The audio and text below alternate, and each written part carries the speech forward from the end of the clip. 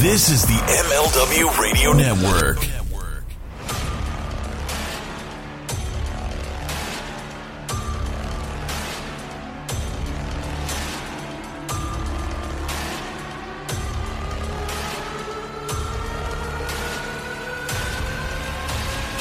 Hey everybody, welcome to Overbooked with Mike Freeland.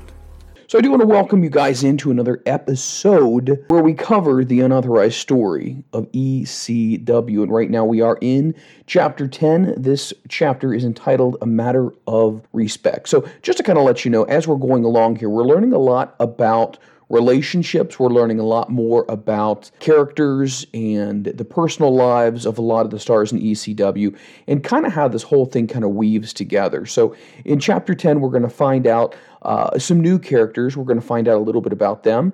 We're going to find out a little bit more about what Paul's vision was heading into this second phase of ECW. Keep in mind, they lost a lot of ECW stars, as we talked about, to bigger money. And so we're going to find out here in Chapter 10 what exactly is happening. What is the next phase and how is Paul going to handle this? So in Chapter 10, there was a lot of turmoil going into early 1996. But Paul was still back at it, trying to work on his projects. As we talked about before, Paul always had projects he was working on. One of Paul's projects was Mikey Whipwreck. Another project was The Public Enemy. So Paul was definitely one of those guys who looked at a talent and was trying to find ways to get them over with the audience. And Paul was really good at doing that. A lot of ECW talent had said Paul was a mastermind behind really accentuating what your talent is and hiding what may be considered some deficiencies. So Paul's next project was a guy that went by the name of Taz. Now, if you only know Taz from his WWE years, you're really not getting the full breadth of who Taz really was. To really understand how good Taz was, you really need to go back to the years of ECW. Taz was doing things just at a feverish pace inside the ring. They call him the human suplex machine, and there's a reason for that, too. His athletic abilities was really unmatched at that time, and, Paul really wanted to take Taz and make him one of his top guys. So in 1996, one of Paul's most successful projects was Taz. Heyman took a shorter, stocky man who originally came out as a wild man gimmick, and Paul decided, you know what, this isn't going to work. We need to go ahead and make some changes. So Paul went and he took Taz, took him off of TV, and then started to work on his new character, which was going to be more of a shoot fighter character. So this is really what brings the legitimacy to, I guess, fans' perspectives of what ECW was. Because I believe a lot of people, including myself, we looked at ECW as kind of this no-holds-barred, rebellious Fight Club type of promotion, where it wasn't the same in WWE and WCW, where it was more character-driven. It was, it was really also geared more towards children, where ECW was definitely MATV. It was definitely not intended for a younger audience, which we're going to get into as well when we find out the difficulties that WCW and WWE didn't have with programming, but ECW definitely did. So Taz was injured. He had a neck injury, and he went and did some color commentary. And when he came back from the neck injury and he was doing color commentary until he got cleared to wrestle, this was actually the first time Taz actually was behind the microphone. And the whole concept of repackaging Taz was the fact that they wanted to make him this bruiser, this fighter, this ultimate type of fighting machine. And there's a reason why for that as well. Back in 1993, the UFC, which was known as the Ultimate Fighting Championship, was actually just getting underway. And Paul wanted to try to bring some of that believability into the world of wrestling, but you had to have a character that looked the part, had that collegiate look, had that young look, had that correct build. And Paul picked Taz to be the guy who was going to do it. So he wanted to make him an ultimate fighting machine, And he decided that he was just going to throw people at Taz and have Taz just kind of run through them and just kind of take them apart. So in February of 1996, there was a show in Queens, New York, and Taz called out, I'd like to say, a fairly long-running ECW alum. His name was 911. And basically what had happened was 911 and Paul had a falling out. And from what I'm also understanding by this chapter, 911 was in charge of the ring crew, and there had been some discrepancies behind what was going on with the ring crew. So one of the last jobs that 911 did was he went out there, and he was really looked at as an intimidating force inside of ECW, and Taz just basically ate him up. And it was really, really interesting to find out, what exactly happened. What was the actual beef with Paul and 911? The chapter does talk about the ring crew situation and how he wasn't very happy with it. But what was really the story behind that? So we're going to have to find out a little bit more about that. The relationship between Taz and Paul was strong. And I think even to this day, Taz will always defend Paul. And I think Paul will always go to bat for Taz. And one reason why Taz was so loyal to Paul was because when Taz broke his neck, Paul continued to pay Taz. And even though he wasn't working, and he kept him on the payroll. And that meant a lot to Taz. And I think that would mean a lot to anybody, especially in the world of wrestling where, paydays aren't guaranteed. And, when you're on the shelf, it's almost like next man up. Someone else is going to come around and take your spot.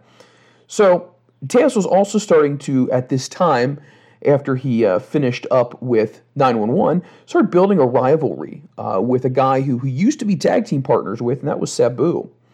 And it really kind of epitomized what ECW was, and as far as their feuds would go.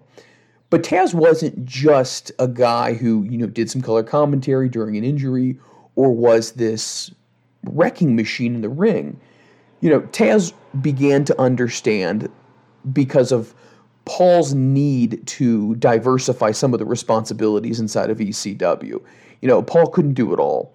So Taz actually is an artist, and Taz actually was working in the merchandise department as well inside ECW, and he started to create and design all the merchandise that would be sold at events and that eventually would be sold online as well. He would do the graphic designs for that. So I think that was really interesting. So if you see a Taz shirt from those early years with ECW when he was there, most likely he was the one who kind of came up with that. And the other thing that Paul wanted to do was Paul didn't have his own training facility per se to start grooming the next crop of ECW stars. Paul basically had to rely on his connections and people he knew, people that maybe were not getting a fair shake in either WWE or WCW, and then kind of bring them in and work with them and create, a star based upon his vision. Well, Paul decided that he wanted to go ahead and create a training school, an ECW training school, and he proposed the idea to Taz and said, there's only one guy I can think of that I would really like to have as being the lead trainer, and that was Taz. So Taz became the first instructor. Well, the first graduating class, Taz's cousin, Chris Chetti, who a lot of people obviously know from the ECW days. Some people may or may not know that they are cousins, but he worked with Chris Chetti, and obviously that helped Chris obviously get his foot in the door. But the big thing that was happening also is that, whether it was a Public Enemy or whether it was, like I said, Mikey Whipwreck or some of the other stars in ECW, he realized that not only single stars, like the project he was working on with Taz, which got over really well with the audience, was he really needed to start implementing new tag teams. And I think that's really one of the things that Paul did very, very well. I mean, when you think about what he did with the Public Enemy, and they got over hugely, Paul decided, caught lightning in a bottle the first time, maybe we can go ahead and we can do it again. So Paul saw two different guys, and he really started to invest in them. And those two people were Perry Saturn and John Kronus. And obviously you probably know them as the Eliminators. Well, to give you a little backstory on the Eliminators, they were actually, they trained with Killer Kowalski.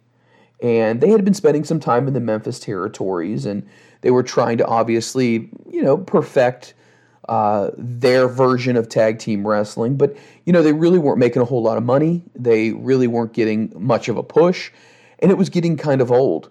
A lot of wrestlers you'll hear, they travel, they go up and down the roads. They never really find a place to call home and to really get that momentum push that they want. So Perry and John put together a tape of their matches that they were doing in Memphis and other areas they were bouncing around in and sent it to Paul Heyman. Well, Paul really liked what he saw, and he called him up, and he wanted the Eliminators, which they became that, to come up to ECW. And another big thing that Paul was trying to do was, he talked to Joey Styles because Joey was the voice of ECW. And the funny thing about the announcers, and you'll realize this with like a Jim Ross, and you'll realize this with, a Michael Cole or, fill in the blank. The announcers are such an integral part of wrestling. As much as we talk about the wrestlers themselves, and, we don't give enough credit sometimes to the stories and the emotions that the announcers are able to elicit from the audience. Joey Styles was one of those unique guys who knew exactly what to say, when to say it, with what emotion, and it made it feel real, raw, and surreal. And, Paul worked with Joey and said, hey, we need to start having these guys referred to on TV as the greatest tag team. And so that's what they started to do. And they started to believe in that as well. And the Eliminators' confidence started building and building and building.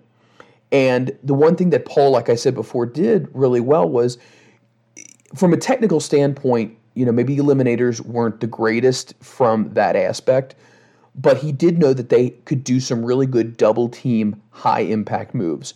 So that's what Paul really wanted them to do. And Total Elimination was a big move that they would do. And I think when you look back at ECW and you think of Perry Saturn, you think of Kronus, you think of Total Elimination and how many people took it and how it got over with the audience. So Paul knew that, as far as just grappling was concerned, that might not necessarily have been their forte, but anytime you could get the two of them in there together, and do a devastating move on an opponent, that's what the audience wants to see. And they got over big time. Now, the interesting thing about the Eliminators, and this is kind of getting into how wrestling is so interwoven together and how everyone is in some way connected to each other. The Eliminators joining ECW opened the door for another person to come into ECW. And this individual would become a promoter for ECW, would work with Paul, and would start to kind of help expand ECW into an area in the Northeast that they really hadn't been doing a whole lot of business there. And so that area was going to be the New England states. So a guy came in, and his name was Paul Richard. Now, as far as the history of ECW, some of you may have heard of Paul Richard before. Some of you may not have. I would probably say, and this is no disrespect to Mr. Richard, but you probably don't hear about his contribution to ECW a whole lot, but it was pretty big. So what had happened was, Paul actually had been working for his father, and there was a promotion that was up in the New England states called International Championship Wrestling. And it was, like I said, based in New England. It was ICW. So what happened was Mr. Richard, just because Heyman and this guy are both named Paul, I think it'd be easier. Mr. Richard did the promotions for his father's territory. Well, when his father's territory ended up closing up in 1996, he was looking for some work. He was very successful with working with his father and building a relationship up with wrestlers. So he went ahead and he called Perry Saturn and said, hey man, he said, my dad's promotion is just closed up. Is there any connections you have, anything you think that I could get involved in? Well, Perry knew him, and so did Paul, and I believe so did Tommy Dreamer as well, because ICW was a promotion where Paul got his first shot at being a booker, and Tommy worked up there, and Perry Saturn worked up there, and a lot of other guys who became ECW staples before ECW became something worked many different Northeast promotions. So there was that 6 degrees of Kevin Bacon I was talking about. So Heyman sat down with him and said, hey, what would you like to do? How would you like to work within the ECW brand? What do you think you could do? And he basically said, hey, look, I could do the same thing I did for my dad's company, but I could do it for ECW and start promoting you guys in the New England states, getting you guys radio time, getting you guys TV interviews, and I'm going to do everything I can to get you guys on TV up there. Well, that really appealed to Paul, and Paul was all for it. And Paul hired him. And it was interesting because right off the bat, he started, building up relationships with these different TV stations and saying, hey, I'd like to, give you a sample tape of what ECW is. Well, that turned out to be one of the more difficult avenues as far as ECW was concerned. And the reason why was because ECW, especially in the Northeast, was viewed as such a violent form of wrestling. It wasn't your typical WWE type of wrestling, which wasn't considered controversial, wasn't considered offensive. It was pretty neutral. But ECW, like I said before, they had the language issues, they had the violence. They did push the racy line, obviously, with the ladies as well. And there was television stations who really didn't want to carry ECW. And it was kind of frustrating. And, Heyman was trying to find a way, what else can we do? Well, Paul decided, you know what? I want to go ahead and let's reach out to Spanish channel Univision. And it'll be interesting there because at that time in 1996, Univision was trying to get going and they were selling their slots on TV fairly inexpensively. So what Paul decided to do was invest in a time slot with Univision. They didn't have an issue per se with ECW. So they got in on a time slot with them. It was fairly inexpensive. They don't really go into great detail as far as the cost and whatnot. But they were put on a late night slot, Fridays and Saturdays. And it kind of started to branch out the market for ECW. And it worked out well, too, because Univision's demographics were pretty much in line with what ECW was. And it started to work. It was one of those things where when you look back at it, ECW was trying to do anything they could just to keep afloat. You think about it from this perspective. 1996, WWE was down.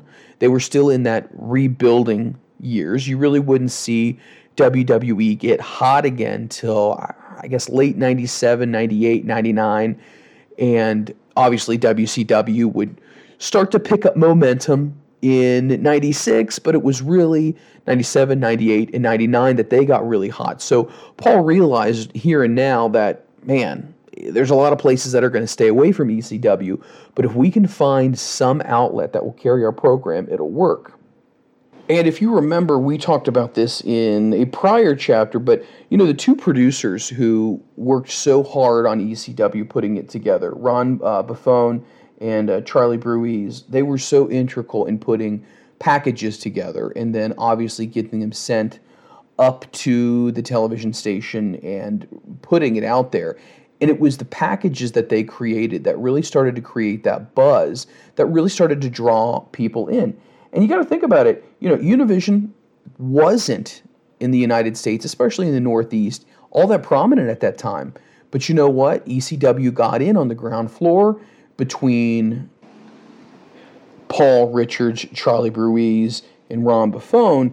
They really put a lot of work into the ECW brand itself, and it was good. I mean, when we talk about packages now, I think a lot of people look at the WWE today in 2020 and they go, man, they did or still do an amazing job with their packages when it comes to either the hype or the buildup of a match or a pay-per-view, especially when you have big events like a WrestleMania or a Survivor Series. But these guys were doing it with limited technology back in 1996. And it really had that gritty, edgy feel to it, and it drew a lot of people in. And it really was successful. So as I mentioned before, Paul Richards was very instrumental in exposure for ECW at this time. So what he would do was, like I said, he used his connections, obviously from working in his father's promotion. He would get radio interviews for ECW wrestlers and public appearances. And there was a lot of them that they would have. And here's an excerpt from the book. It says, "We'd have the Sandman pulling into a parking lot for an appearance in a Hummer with his music playing." Richard says, "We had them singing in the mall with Shane Douglas, and 1,000 people turned up. I had 15 years worth of connections in the area, and I used them all. I'd see Paul Heyman at shows and give him bags of articles that were written about ECW. We really did build it up to what it was going to be." And that's awesome. When you think about marketing is such an integral part when it comes to wrestling. If you've ever watched any independent wrestling documentaries, you're going to see a lot of promoters who are in their car and they go and, they're stapling, flyers to telephone poles. So they're asking businesses, "Hey, can I stick a flyer in here?" And basically ECW was one of those everybody wears multiple hats type of promotion. The phrase, wrestling family, I feel like sometimes gets overused, and I think a lot of times people say this, and I've talked to Jerry and Mikey about this, and yes, wrestling is a family. There is a brotherhood amongst the wrestlers, male and female, and they do look out for each other.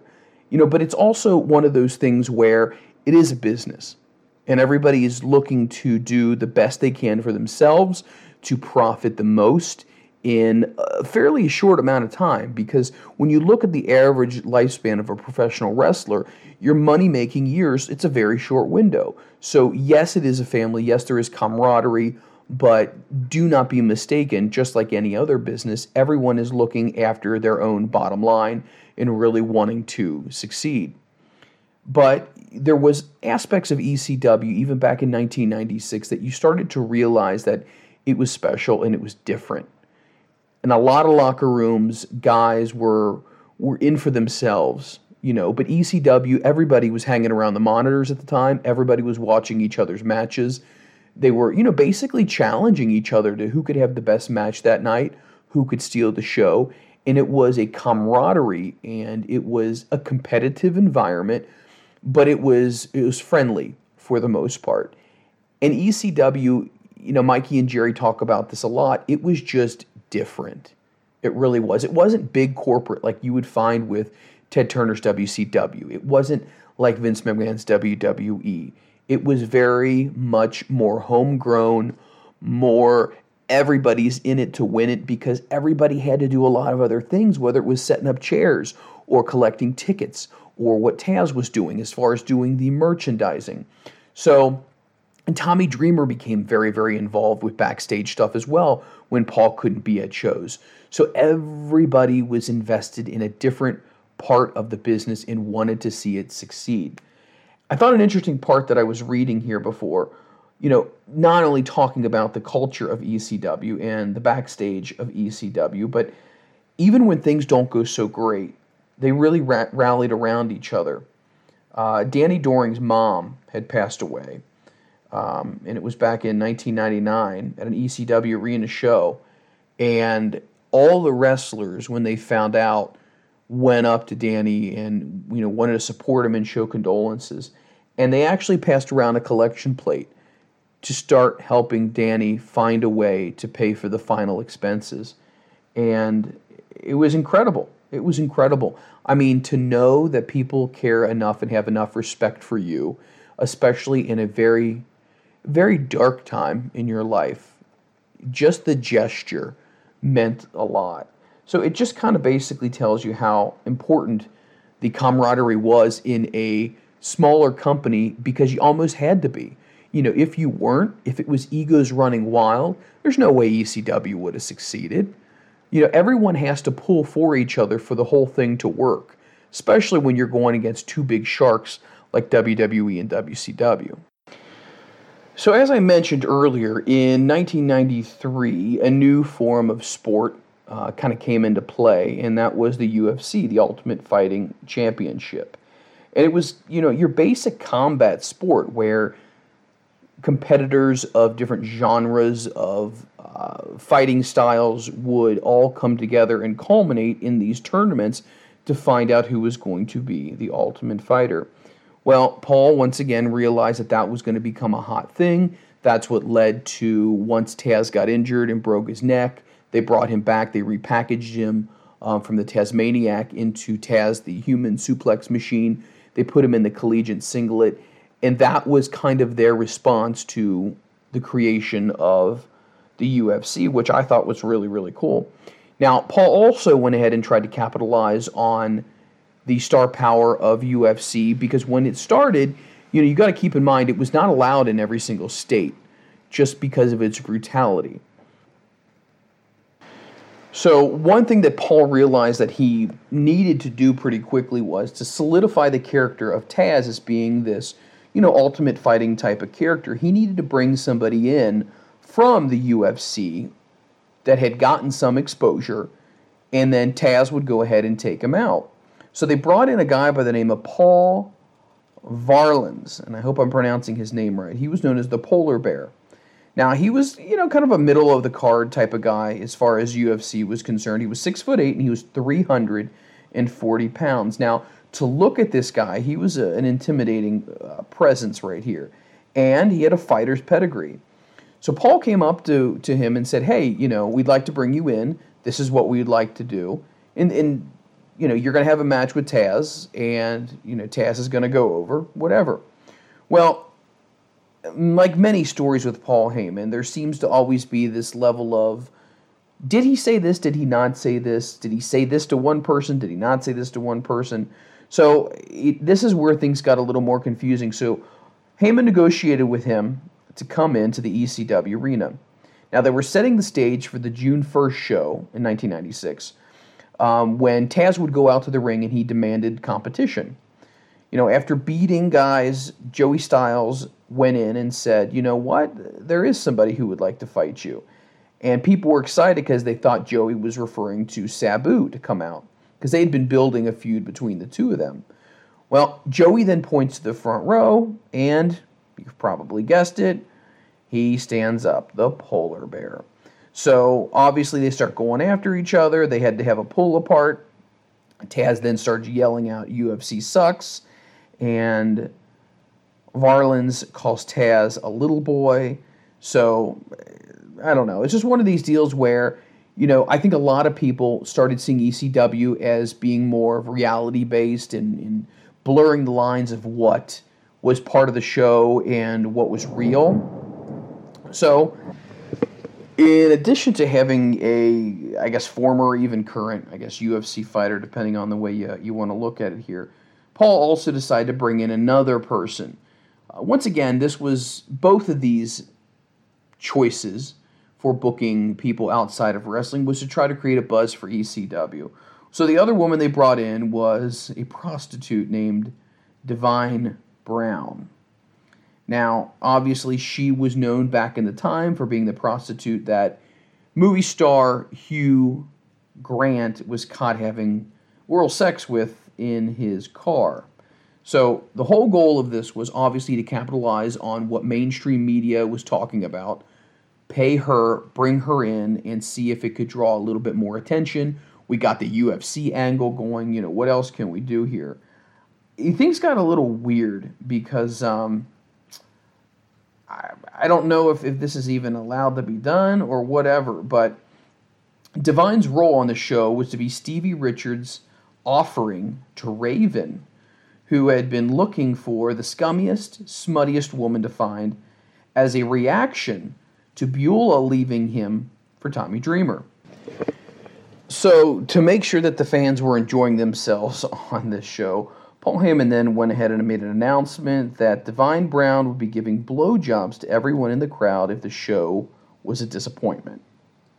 Naturally, when one of the night's main events continued to drag on, fans of the ECW arena started chanting, "Where's our blowjobs?" Yeah, I think that was a little weird. I don't think I've ever heard of a situation like that before. But once again, it is wrestling. So as they were building up Taz, they were building up this former/current UFC fighter, Varlings. They had their final battle at June 22nd's Hardcore Heaven, 1996. It's interesting because fans still argue today whether it was a work or a shoot.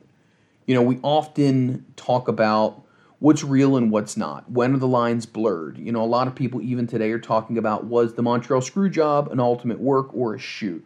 But once again, those are things that can be debated amongst inner circles of wrestling fans.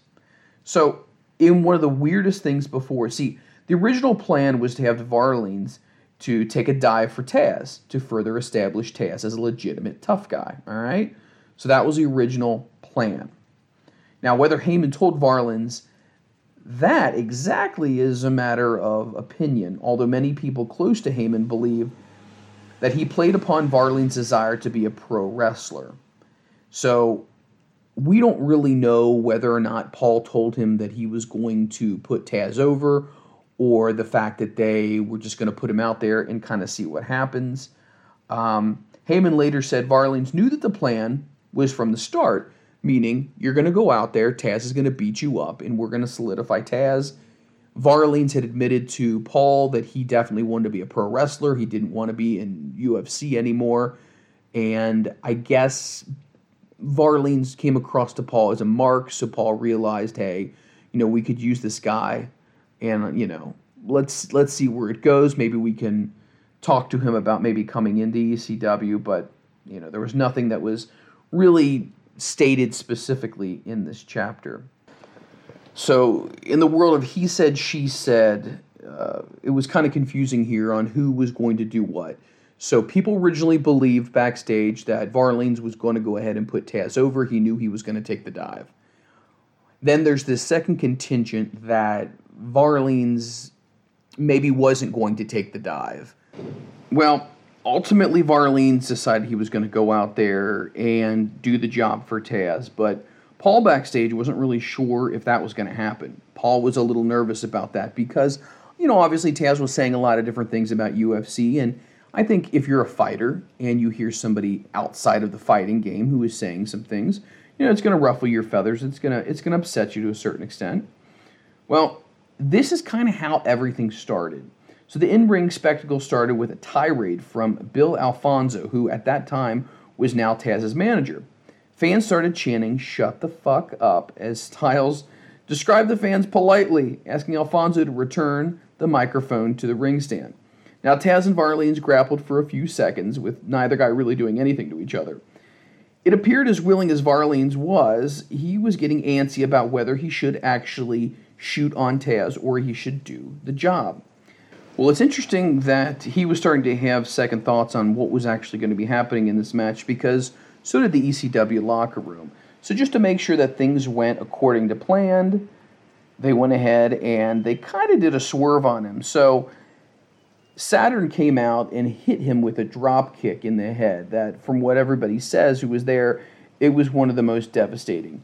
Taz from there went ahead and finished him off. So,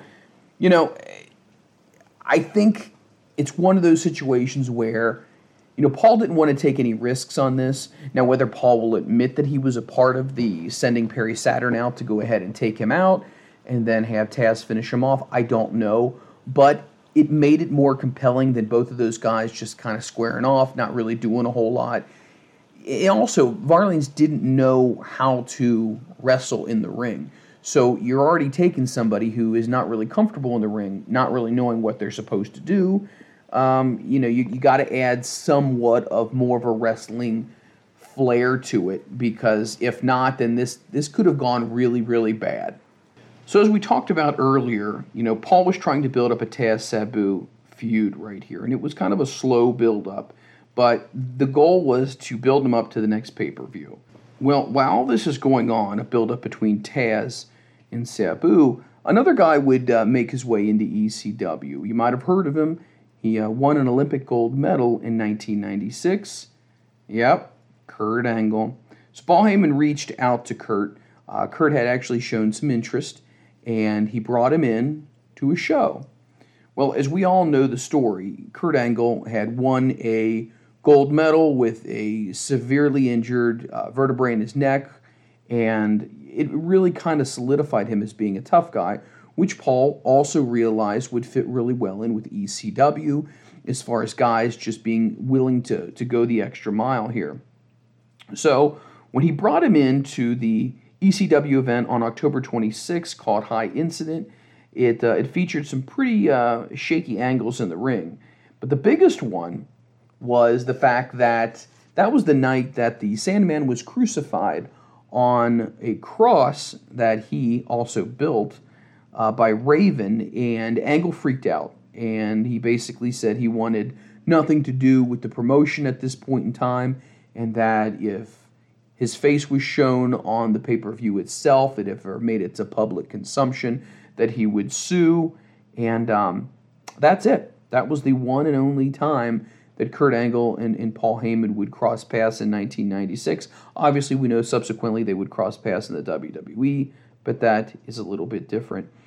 That spectacle has been talked about so much, and might even be something that we go into greater detail with when we talk about ECW-specific moments, even a little bit further. But ECW fans didn't even know how to respond to it. You know, fans that had been so hardcore, and they had seen some of the most extreme and violent things that wrestling could offer. Even this was going too far. In a quote from the book ECW, longtime legendary fan, hat guy, John Bailey, says, and I quote, "I thought they took the line too far. They crossed it with the crucifixion angle." So it just kind of gives you an idea of, you know what, that can be extreme, that can be hardcore. We can say and do a lot of different things, but there are some things that definitely should be off limits. So Heyman, who was backstage freaking out, Kurt Angle was upset with him, you know, in a way to, this is my assumption and guess, try to save face and maybe try to salvage something with Kurt, sent Raven, who's Scott Levy, back out to apologize to the audience. And Raven vehemently disagreed with it. He did not think it was a good idea. It was out of Raven's character to go out and apologize, but he did it anyway. Raven even admits that when he went out, he apologized, but it was very insincere. He didn't feel like it was something that was necessary. But, I mean, at the end of the day, it will go down as one of the worst angles, even though it's one of the most well-known angles, but one of the worst angles wrestling could have produced at that time. So, man, it was different. It was really, really different. ECW in 1996. So we find out, you know, a little bit more about Taz, going from the Tasmaniac to the human suplexing machine. We find out that Paul wanted to go ahead and kind of capitalize on what UFC was doing, bring in a former UFC guy, have him battle with Taz. We also found out that ECW was trying to grow in the Northeast, especially in the New England states. You know, they brought another person in. They had connections with a former promotion, ICW. He starts to promote. They get on Univision, and, you know, really things start taking off for them. But it's interesting because Paul continues to reinvent himself. He continues to reinvent what the ECW product is. And say what you want for Paul Heyman. As I'm reading this book, the one thing I'm realizing more than anything else is Paul continues. He doesn't stop. You know, I think a lot of promotions, if they had lost, you know, their main guy or several of their main talent, would probably become very discouraged by that. But Paul continued to find new ways to harvest new talent, grow new talent. You know, he repackaged Taz. He had the feud going with Sabu. You know, obviously Rob Van Dam had just hit the scene. Paul decided that he also wanted to start up the House of Hardcore school, which was ECW's training ground. We're going to talk more about that as well. We have talked about the school itself. Mikey worked at the school as well, so maybe we'll do a little a deep dive on that as well. But that is Chapter 10. I hope you guys enjoyed it. There was a lot of different things that we kind of talked about in this. The connections that wrestling has with each other is fascinating.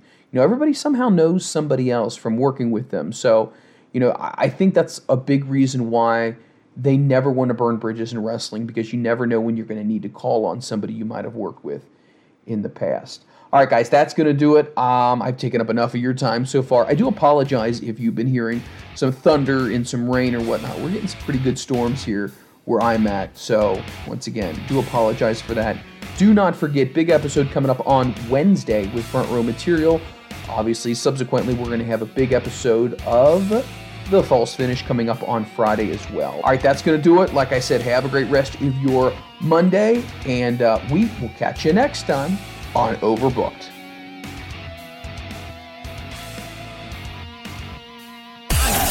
The world of MLW Radio never stops.